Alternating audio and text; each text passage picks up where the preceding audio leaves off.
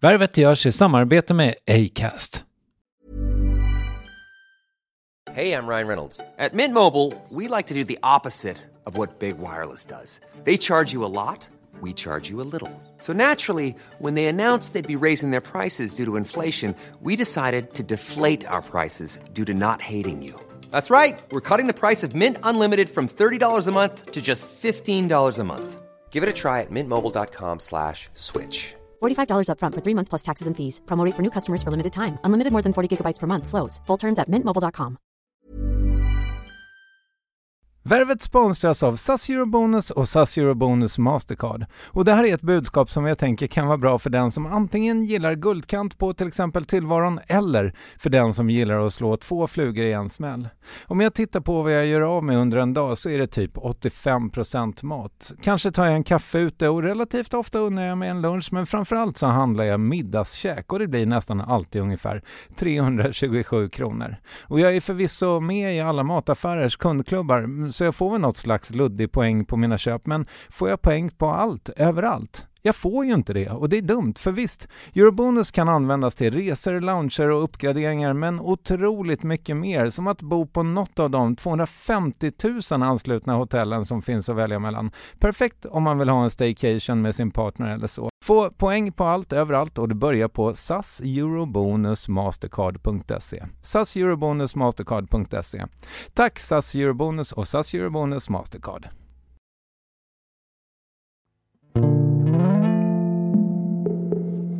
Det är man blir sjuk då ju när man jobbar så mycket. Har du varit det? Ja, det blev jag ju. Okej. Men inte primärt skulle jag säga för att jag hade liksom jobbat många timmar, utan för att det blev ett sånt jättesjälvtvivel över om jag kunde något överhuvudtaget. För då hade jag en producent som verkligen spelade det där manipulativa spelet av att inte bekräfta så att man jobbar hårdare.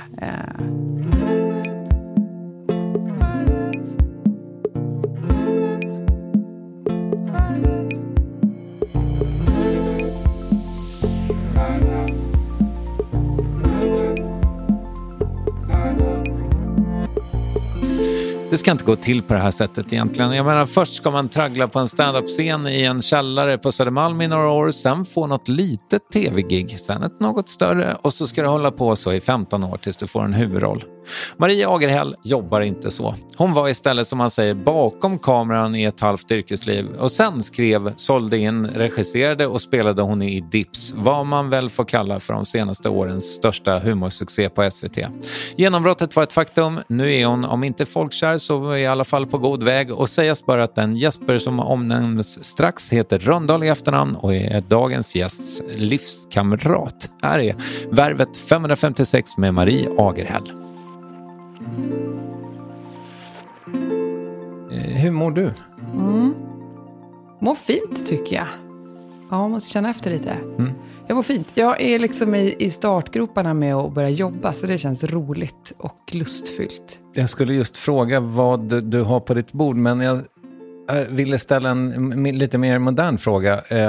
Hur är det man säger? Work-life balance. Ja. Är det så man säger? Det kan inte vara work-life. Jo.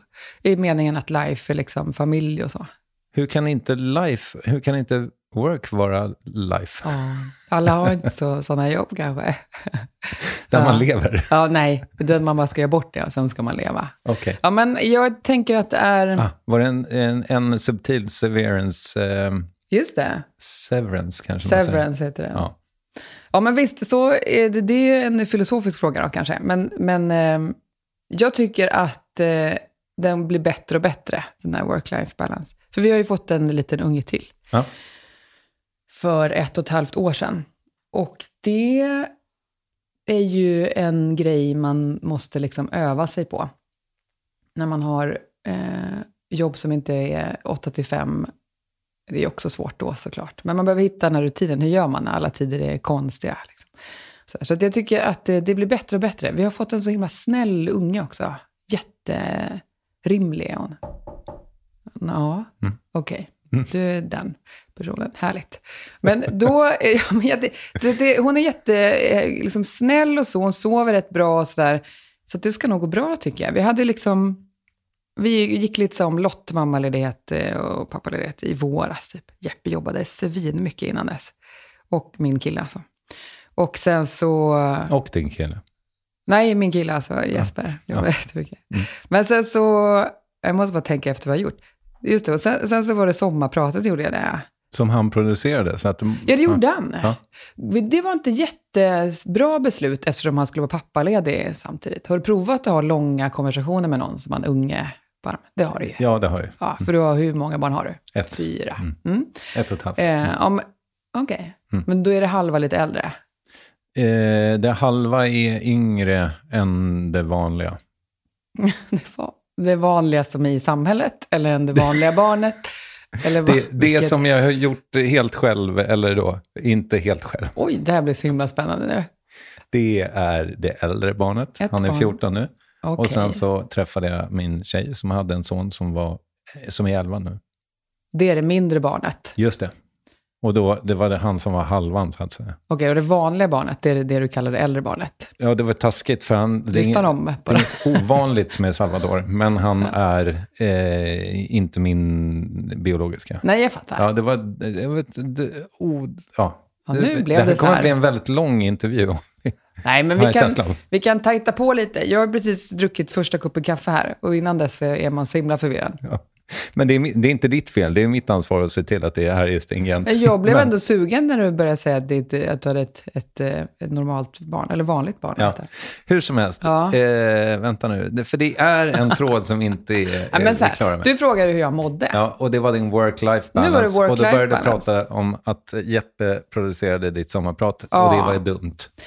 Ja, men det var faktiskt dumt därför att han, dels också för att han inte sov ju optimalt. Han är väldigt känslig för att inte sova ordentligt.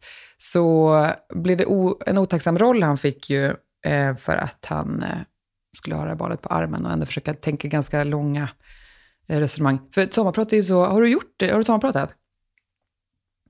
Måste du tänka efter länge? Är det hur många du har gjort? Tror du det? Va?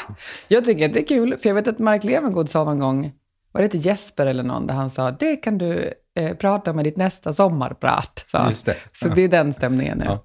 Nej, jag har inte sommarpratat så pass mycket att det är svårt att komma ihåg dem, nej. Nej, men det är ett långt pratformat och därför kräver det ju tid när man ska gå igenom. Alltså det är det, jag menar att du förklarar nu vad ett sommarprat är för dig, utan mer är att premissen innebär inte att man ska ha ett barn på armen. Nej. Hade vi gjort korta sketcher hade väl varit jättetacksamt att bolla det. Men inte så här, nu ska vi prata om min uppväxt nu på ett tajt sätt. Gud vad kul också, tänker han. Men det gjorde du ju bra. Ja, vad snällt sagt. Det blev underhållande. Ja, vad snällt. Och speaking of which då, men vänta, innan vi bara tar nästa fråga så, hur var responsen sen då? Jättefin ju. Ja. Ja, men nej, det var otroligt. Ja, det är mer genant att få beröm för det eftersom man har pratat om sig själv, tycker jag. För det är så märkligt ju. Men det är ju att det var trevligt att lyssna på och så. Så det är väl kul. Usch, jag känner mig så smutsig när jag pratar om det här. Jag kan inte ens tänka klart. Nej, men då går vi vidare. Men folk var glada. Ja. Vad kul. Ja, jätteroligt. Ja. Nu, för det här är ju kul med dig att du liksom har årsambitioner, och jag har inspirerats av det, så att jag har också en årsambition för i år. Men hur ser ditt 2023 år ut på ambitionsstadiet? Oj, det var det jobbigaste du har gjort idag, ställer den frågan. Jag satt på vägen hit och tänkte hur det här året ska bli. Och jag tror att nu när man har 2 barn att jag har liksom börjat bli mer mekanisk i att göra ett tydligt schema så för att dagen ska funka, för att jag ska få in de timmarna som det krävs när man ska skriva manus. Då kan man inte bara kila in en timme, för det går inte. Så då har jag gjort det för att få någonting gjort. Det funkar ganska bra hittills, tycker jag, med det mekaniska schemat. Men annars så är nog ambitionen att jag ska öka takten lite och skaffa en agent nu, tror jag. För allt? Men jag blev uppvaktad på ett jättegulligt sätt av olika sådana efter Dips Men då förstod jag inte vad jag skulle ha det till riktigt. Så jag är ganska bra på att förhandla och så. Och tänker liksom att jag vet inte vad de ska hjälpa mig med. Jag har nog inte kommit in i det där på det där vanliga sättet som en som alltid har drömt om att bli skådespelare. Eller en som har regisserat och gått på det och vill köra det. Utan har kanske en mer spretig idé om vad jag ska göra. Och då tänker jag att jag blir en belastning kanske för en agent. Sådär. Men nu har jag nog kommit på att det är det här jag vill hålla på med. Jag vill spela och skriva och regissera. Och nu börjar det bli väldigt opraktiskt att inte ha någon som löser de där bitarna åt den. Alltså avtalsförhandling och sånt där. Mm. Så det ska jag göra. Och sen så... ja. Öka tempot. Jag ska öka tempot lite. Håller på att skriva en serie. Bland annat. Okej, bland annat. För det var det... om du nu... Vi pratade lite om life, men då om work är att skriva manus. Vad är det, vet du vad det är du skriver? Alltså det där är så tråkigt ju med vad man håller på med just nu. För att... Det vill man inte prata om. Nej, men man får inte prata om det heller riktigt av andra skäl. Alltså för andras skull då tydligen. Och det där har jag aldrig förstått riktigt. Men det är väl så, då får man spela med i den grejen då. Men jag kan säga att jag skriver en historisk serie kanske då. Som kräver hela min hjärna på alla sätt. För det är så himla mycket research och så. Mycket grejer som har hänt på riktigt som jag kommer att fill in the blanks lite. Och det man inte vet däremellan. Det roar mig oerhört mycket. Alltså jag är helt så svinpirrig av det där projektet. Och då är det en vad heter det? Kanal kan man väl säga då, på det gamla sättet. Som är sugen på det där. Så jag ska ju utveckla det då till en serie. Men det är så himla dyrt. Då har det sagt att det ska siktas på 100 miljoners liksom, storlek. Men det är ju sånt sägs ju. Men det ska ju samlas in de pengarna av en producent. Så det är inte bara sådär. Men så att det känns jätteroligt att göra det. Men den producenten finns? Nej, den producenten finns inte. Utan jag har gått till den här kanalen och sagt, hörni, den här spelplatsen, vad säger ni om den? Och de här karaktärerna och den här historien ungefär. Är inte det kul? Ska vi inte göra något med det? Ja, vad kul, sa de. Skriv och utveckla det. Så det... Här har du en liten peng. Ja, här har du en liten peng som jag faktiskt inte har tagit emot än. För att jag ville nog skriva ihop det själv först och sen se om jag vill att de ska äga det ihop med mig. För att sen när man väl skriver det här kontraktet, då är man ju lite köpt av dem. Mm. Och då vill man veta att man vill göra ungefär samma sak. För jag är lite bortskämd med den här serien Dips som jag gjorde med min man. Där vi hade så himla fria tyglar liksom. Och vi hade inte massa chefer över oss. Utan vi hade ju beställaren direkt. Som sa grejer, ibland jättebra input så. Men var väldigt flexibel efter vad vi var sugna på. Och det är ju det roligaste.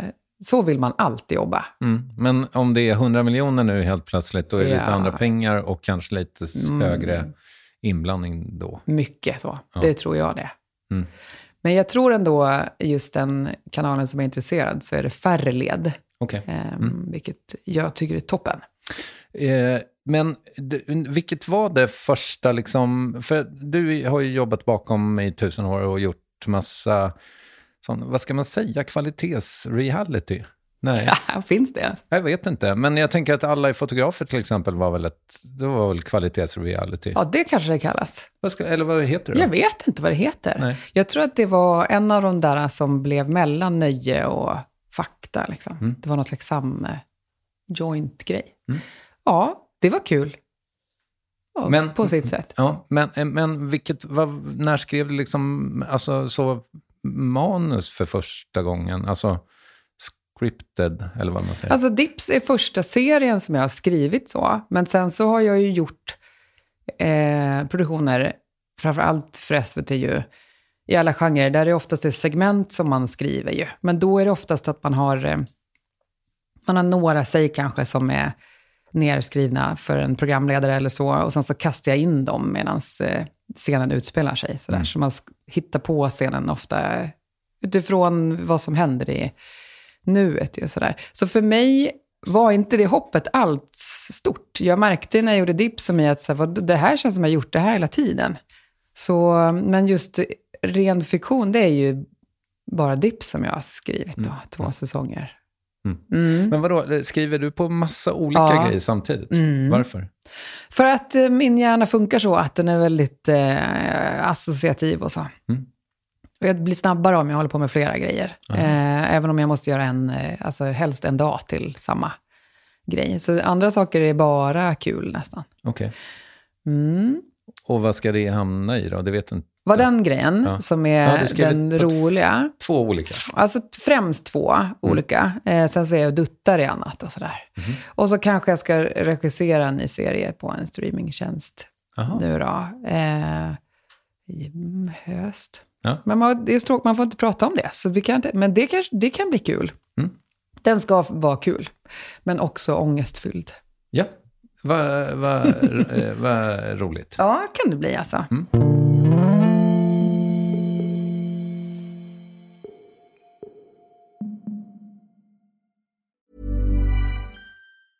It's that time of the year. Your vacation is coming up. You can already hear the beach waves, feel the warm breeze, relax, and think about work. You really, really want it all to work out while you're away. Monday.com gives you and the team that peace of mind. When all work is on one platform and everyone's in sync, things just flow. Wherever you are, tap the banner to go to Monday.com. Ryan Reynolds here from Mint Mobile. With the price of just about everything going up during inflation, we thought we'd bring our prices down. So to help us, we brought in a reverse auctioneer, which is apparently a thing. Mint Mobile Unlimited Premium Wireless. How to get 30, 30, how to get 30, how to get 20, 20, 20, how to get 20, 20, how to get 15, 15, 15, 15, just $15 a month? Sold! Give it a try at mintmobile.com/switch. $45 up front for 3 months plus taxes and fees. Promo rate for new customers for limited time. Unlimited more than 40 gigabytes per month. Slows full terms at mintmobile.com. When you need mealtime inspiration, it's worth shopping Kroger, where you'll find over 30,000 mouth-watering choices that excite your inner foodie. And no matter what tasty choice you make, you'll enjoy our everyday low prices, plus extra ways to save, like digital coupons worth over $600 each week. You can also save up to $1 off per gallon at the pump with fuel points. More savings and more inspiring flavors make shopping Kroger worth it every time. Kroger, fresh for everyone. Fuel restrictions apply. Yes, ny sponsor. Värvet presenteras i samarbete med Svea Bank. Och jag menar inte att ta ner stämningen, men dessvärre är ju lågkonjunkturen här, vilket innebär att de flesta branscher har det tufft och också väldigt många privatpersoner.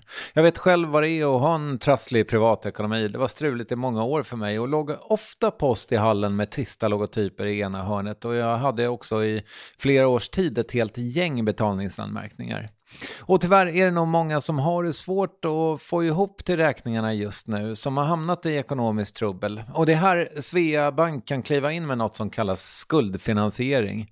Där löser de skulder hos inkasso och till Kronofogden, och till och med om Kronofogden vill sälja ditt boende har Svea Bank möjlighet att hjälpa till.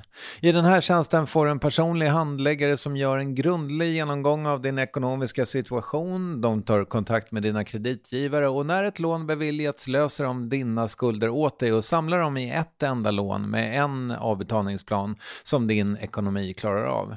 För om du har hamnat i klister, du är inte ensam och kanske kan det här hjälpa dig. På svea.com/skuldfinans kan du läsa mer. Tack Svea Bank. Jag tänker också, skulle man kunna prata också då om vi var lite på vilsenhet, men skulle man också kunna prata om frustration liksom, ja. Innan menar du? Eller generellt? Ja, för innan kanske då framförallt. Ja, visst var jag frustrerad. Jo, det var jag ju i vad jag skulle bli ju. Jag tänkte det inför det här sammanpratet vad jag skulle prata om. För det är väl bara en enda stor frustration ju, att inte veta vad man ska bli för någonting. Så det var det ju. Och då tänkte jag så här, det där var inte... om jag hade haft en agent hade den sagt att det där är inte bra för din image, att verka sådär velig. Alltså. Men sånt där orkar jag inte tänka på. Utan jag vill bara berätta som det var. Och så vet man att det är väldigt många andra som har gått igenom ungefär samma sak. Vilket det visade sig vara. Och för många av dem som ville ha tips av mig i hur man nu löser det sen efterhand. Som man ju vore en terapeut. Det var spännande. Ja, det är ju skitsvårt. Ja, precis. Nej, men frustration var det ju såklart Och där hade vi olika så grejer, för jag tänkte så här, den som känner mig bäst är den som jag lever med. Så att min kille fick då, vi gjorde olika övningar som vi kallade för roliga timmen. Jag skulle försöka komma på vad jag skulle bli för någonting.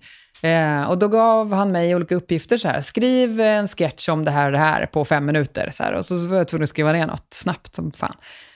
För att inte tänka på om det blir dåligt eller så här. Och sen så var det någon gång att jag skulle sjunga. Och det har jag ju alltid haft svårt för. Jag sjunger ju fruktansvärt dåligt. Och tycker också det är jobbigt att sjunga. Eller tyckte väl det mest förut. Så då skulle jag sjunga. Då satte han på jättehög musik. Så sjung nu då. Det spelar ingen roll hur det låter. Det gick inte. Kunde inte. Jag tyckte det var jättejobbigt.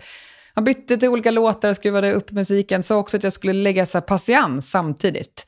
Som jag gjorde det. För att bara drilla bort det så här. Det gick inte.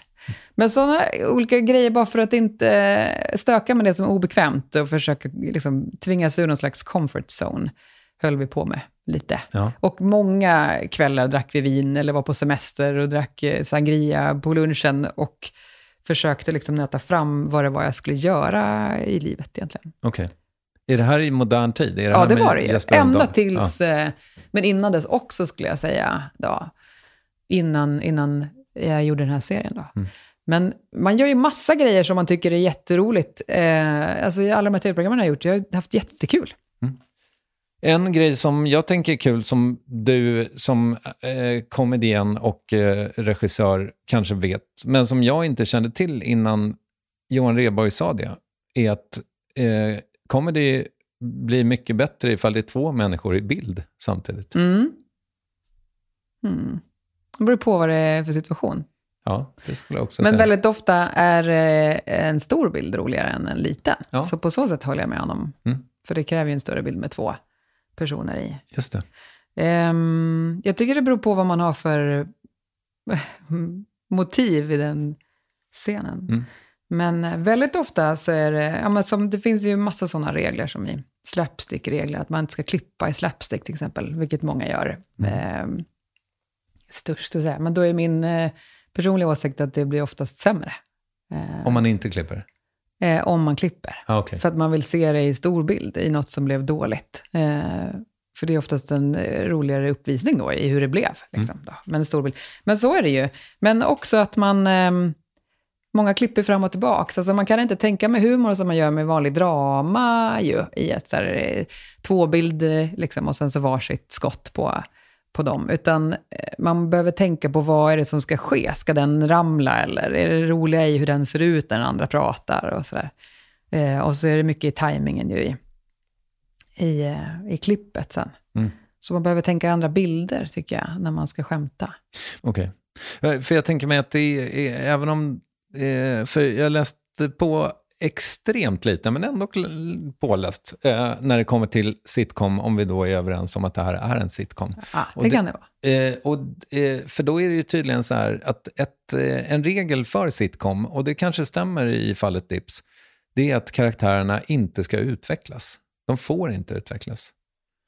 Kramer måste vara ungefär som han är under alla 7 säsonger, så att säga. Mm. Alltså det beror på vad man ska berätta för något. Där, såna här regler om man ska vara en sitcom som ska liksom puttra hela tiden. Så här, då är det väl bra att hålla i att den här är så här och så kommer det vara. Med Dips så har vi ju framförallt säsong 2 försökt ta längre och kortare bågar ut efter bara vad folk har för motiv och sådär. Sen så är det ju ingen förändring i någons person så himla mycket. För det har man inte tid med på 23 minuter eller vad vi hade.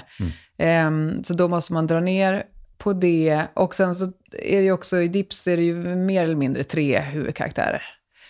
Och det, om man också har 23 minuter så hinner man heller inte utveckla någon så himla mycket på den. Men har man färre, om man kör en huvudperson, då tycker jag man ska göra så. Om man inte har ambition att det ska vara en långkörare. Men Larry David skulle nog säga precis så. Att man är en karaktär och sen så ska de vara så hela tiden. Ja, just det. Och så ska man kunna liksom uppfinna vad som helst utifrån de premisserna. Men den är ganska tråkig för att det blir ju förutsägbart. Så helst vill man ju inte att det ska vara det. Och blir det där, då vill man ju se till att situationerna är så oförutsägbara som det går. För annars har man för tråkigt. Följdfråga på frustration. Ja. För jag hörde dig prata någonstans om Ladies Night-avsnittet av Grotesco. Och det var så här, ja men så där har det ju varit. Ja. Grotesco-kollektivet har efter stora påtryckningar från Sveriges Television tvingats att välja in Emma Molin, en kvinna, i sin manusgrupp. Ni vet mycket väl att det finns bara 2 regler inom svensk humor. Och regel nummer 1 är: låt aldrig en kvinna vara med och skriva manus.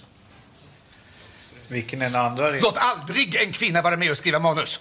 Hur har det varit så där? Det är ju så mångas historia egentligen som har bara blivit liksom pratat om på rätt sätt, tycker jag, efter det där Ladies Night och sådär. I hur det i tv-branschen ju, nu har inte jag varit riktigt i den sådär produktionsbolagsmässigt på ett tag, men att det är en väldigt grabbig miljö. Oavsett vad man vill ge sken av. Och hur svårt det är att hitta sin plats i det och göra ett bra jobb och känna sig nöjd själv. Det är sånt himla spel alltså. Så att jag var extremt frustrerad över att det inte funkade att jobba hårdare och ha det bättre på jobbet. För jag tänkte att så ska det väl funka. Alltså jag jobbar jättehårt och så ser de vad jag kan. Och så blir det en härlig stämning och sen får man ett nytt jobb. Så här. Och så är det inte så. Utan då börjar folk se en möjlighet i att hon kommer lösa det själv också. Vi kan ta in Marie, så gör hon alla de här grejerna. Och så. Och vi lovar kanske lite fler folk som ska vara med i research och sådär. Men får vi se hur det blir. För hon kommer ändå lösa det sen. Så det är ju glatt och så. Det är man blir sjuk då ju när man jobbar så mycket. Har du varit det? Ja, det blev jag ju. Okej. 2012 var det väl 13 typ så här, tror jag. Utbränd? Ja, det var någon form av utmattning där alltså. Men inte primärt skulle jag säga för att jag hade liksom jobbat många timmar, utan för att det blev ett sånt jättesjälvtvivel över om jag kunde något överhuvudtaget. För då hade jag en producent som verkligen spelade det där manipulativa spelet av att inte bekräfta så att man jobbar hårdare. Och så känner man sig bara dålig. Så ja, jag gjorde det. Var ett av mina första jobb på produktionsbolag efter liksom en massa år på SVT. Och då innan var jag liksom van med att jobbade man hårt och så blev det bra, så ledde det till bra grejer. Liksom. Men så funkar det inte där. Utan då var det mer som att de såg en som någon form av möjlighet till att anställa färre personer. För att jag verkar lösa det. Och i efterhand har det ju lett till att jag kan många grejer. För att jag var tvungen att lösa det själv. Och det är jag jätteglad för. Men det var dyrt alltså. För vad knäpp man blir när man har jobbat för mycket. Hur knäpp blev jag? Ja, hur knäpp blev du och hur länge blev du? Alltså hur tog du dig ur det och hur såg det ut? Jag blev sjukskriven en stund där och fick ganska snabbt gå på en sån här något stressprogram på Karolinska som heter Stressmottagningen. Och då fick man gå på så här intervju för att komma in där. Det var en spexintervju för att där skulle man ju vara på rätt del liksom av man skulle inte vilja ta livet av sig och man skulle inte bara tycka att det var jobbigt att springa till bussen. Så man skulle vara rätt typ av galen för att få komma in. Så det var svårt att lägga sig där, för man hoppades ju komma in på det där. Jag hade hört bra om det. Så här. Då var det 13 veckor när man gick med ett gäng andra som var trötta eller hade tappat känsel i händerna och inte kunde knyta skorna själv typ och alla möjliga typer av liksom, symptom hade folk. Mycket närminne va? Precis. Så det var, men det var också jätteframgångsrika människor, så det var smickrande att vara i den gruppen tycker jag. För det var väl det som var meningen också, att man kunde se att man var inte dum i huvudet för att man inte funkade så bra längre. Så det var ett begåvat gäng och lyxigt att få vara en del av den. Då gick man det där stressprogrammet och det var otroligt bra. Då fick man ju långsamt lära sig och reda ut varför man var trött och fungerade dåligt och hur man skulle ta sig ur det. Man fick till exempel röra sig väldigt långsamt på man hade en gång i veckan man gick till en finsk yogi typ som var så himla rolig, där man skulle göra grejer jättelångsamt. Okay. Otroligt provocerande ju när hjärnan snurrar runt snabbt. Ja, verkligen. Det men bra. Förstår jag. Mm. Så, och det här tog dig då några månader? Alltså, ja, det gjorde det nog faktiskt. Då hade jag precis träffat min nuvarande kille, så att han fick ju en konstig bild av mig i början. Hon verkar vara helt från vettet. Och han som är så ångestfri ju. Men var otroligt förstående direkt och så.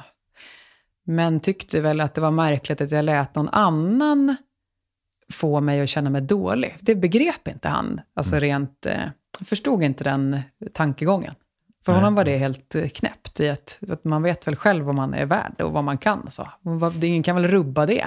Alltså bokstavligen så. Ja. För han är så oerhört stadig i det ju. Han vet, eller har bestämt sig för vad han kan och inte. Och han har en jättebra överlevnadsmekanism som ju är i att det är den som är dum i huvudet. Det är inte mitt fel. Ja, just det. Och så. De skrattade inte. Det är för att de inte fattar mina skämt. Mm.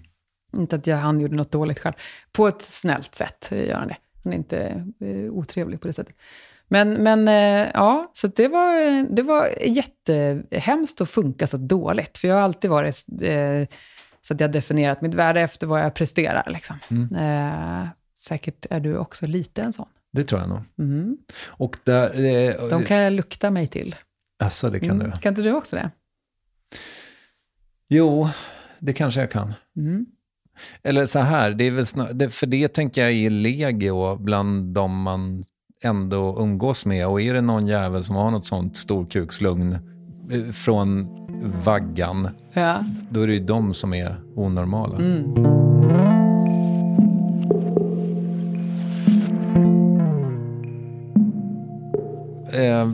Vad tänker du att du ska göra med resten av din tid? Jag märker att jag blir jättepeppad av sådana som Jonah Hill, som gjorde humorroller i början ju. Fått jättemycket skit för hans storlek liksom.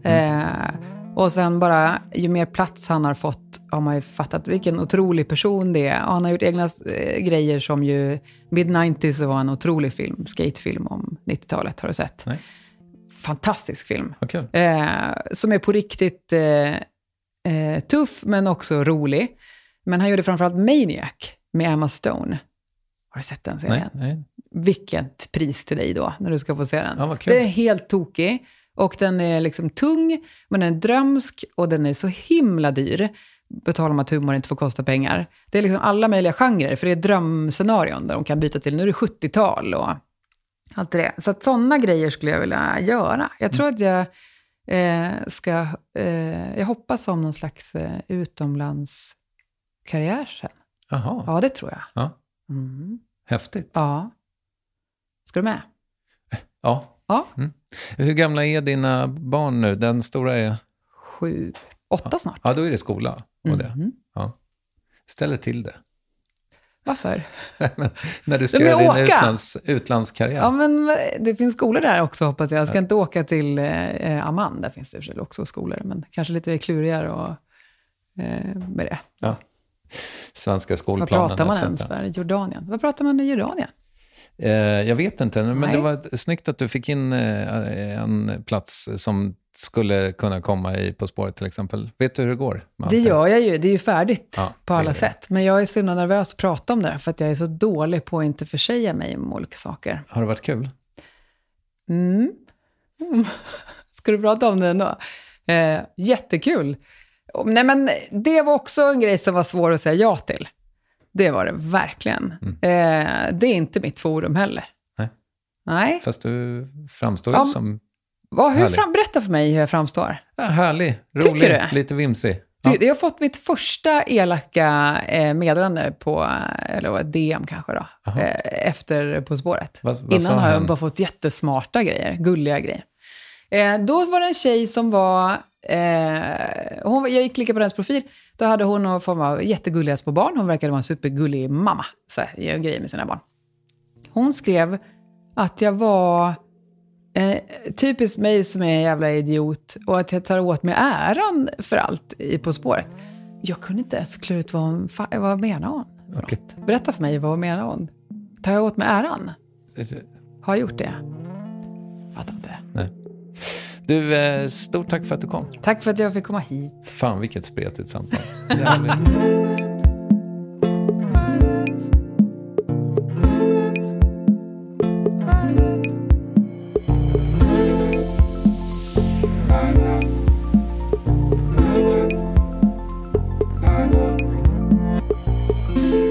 Att tvinga mig välja en favorituppvärvning är som att fråga Octom om hennes favoritbarn. Men Marie Agerhälls ligger inte risigt till. In och kolla. Eller så hänger du kvar och hör när jag kreddar storheter som Ninni Westin och Acast som ligger bakom värvet liksom. Jag heter Kristoffer Triumf och säger tack för idag. Hej. Jag har en hjälm. Du har en hjälm? Ridhjälm, ja. Grattis. Vad är det godaste? Samarin. Ja. Efter det här kanske.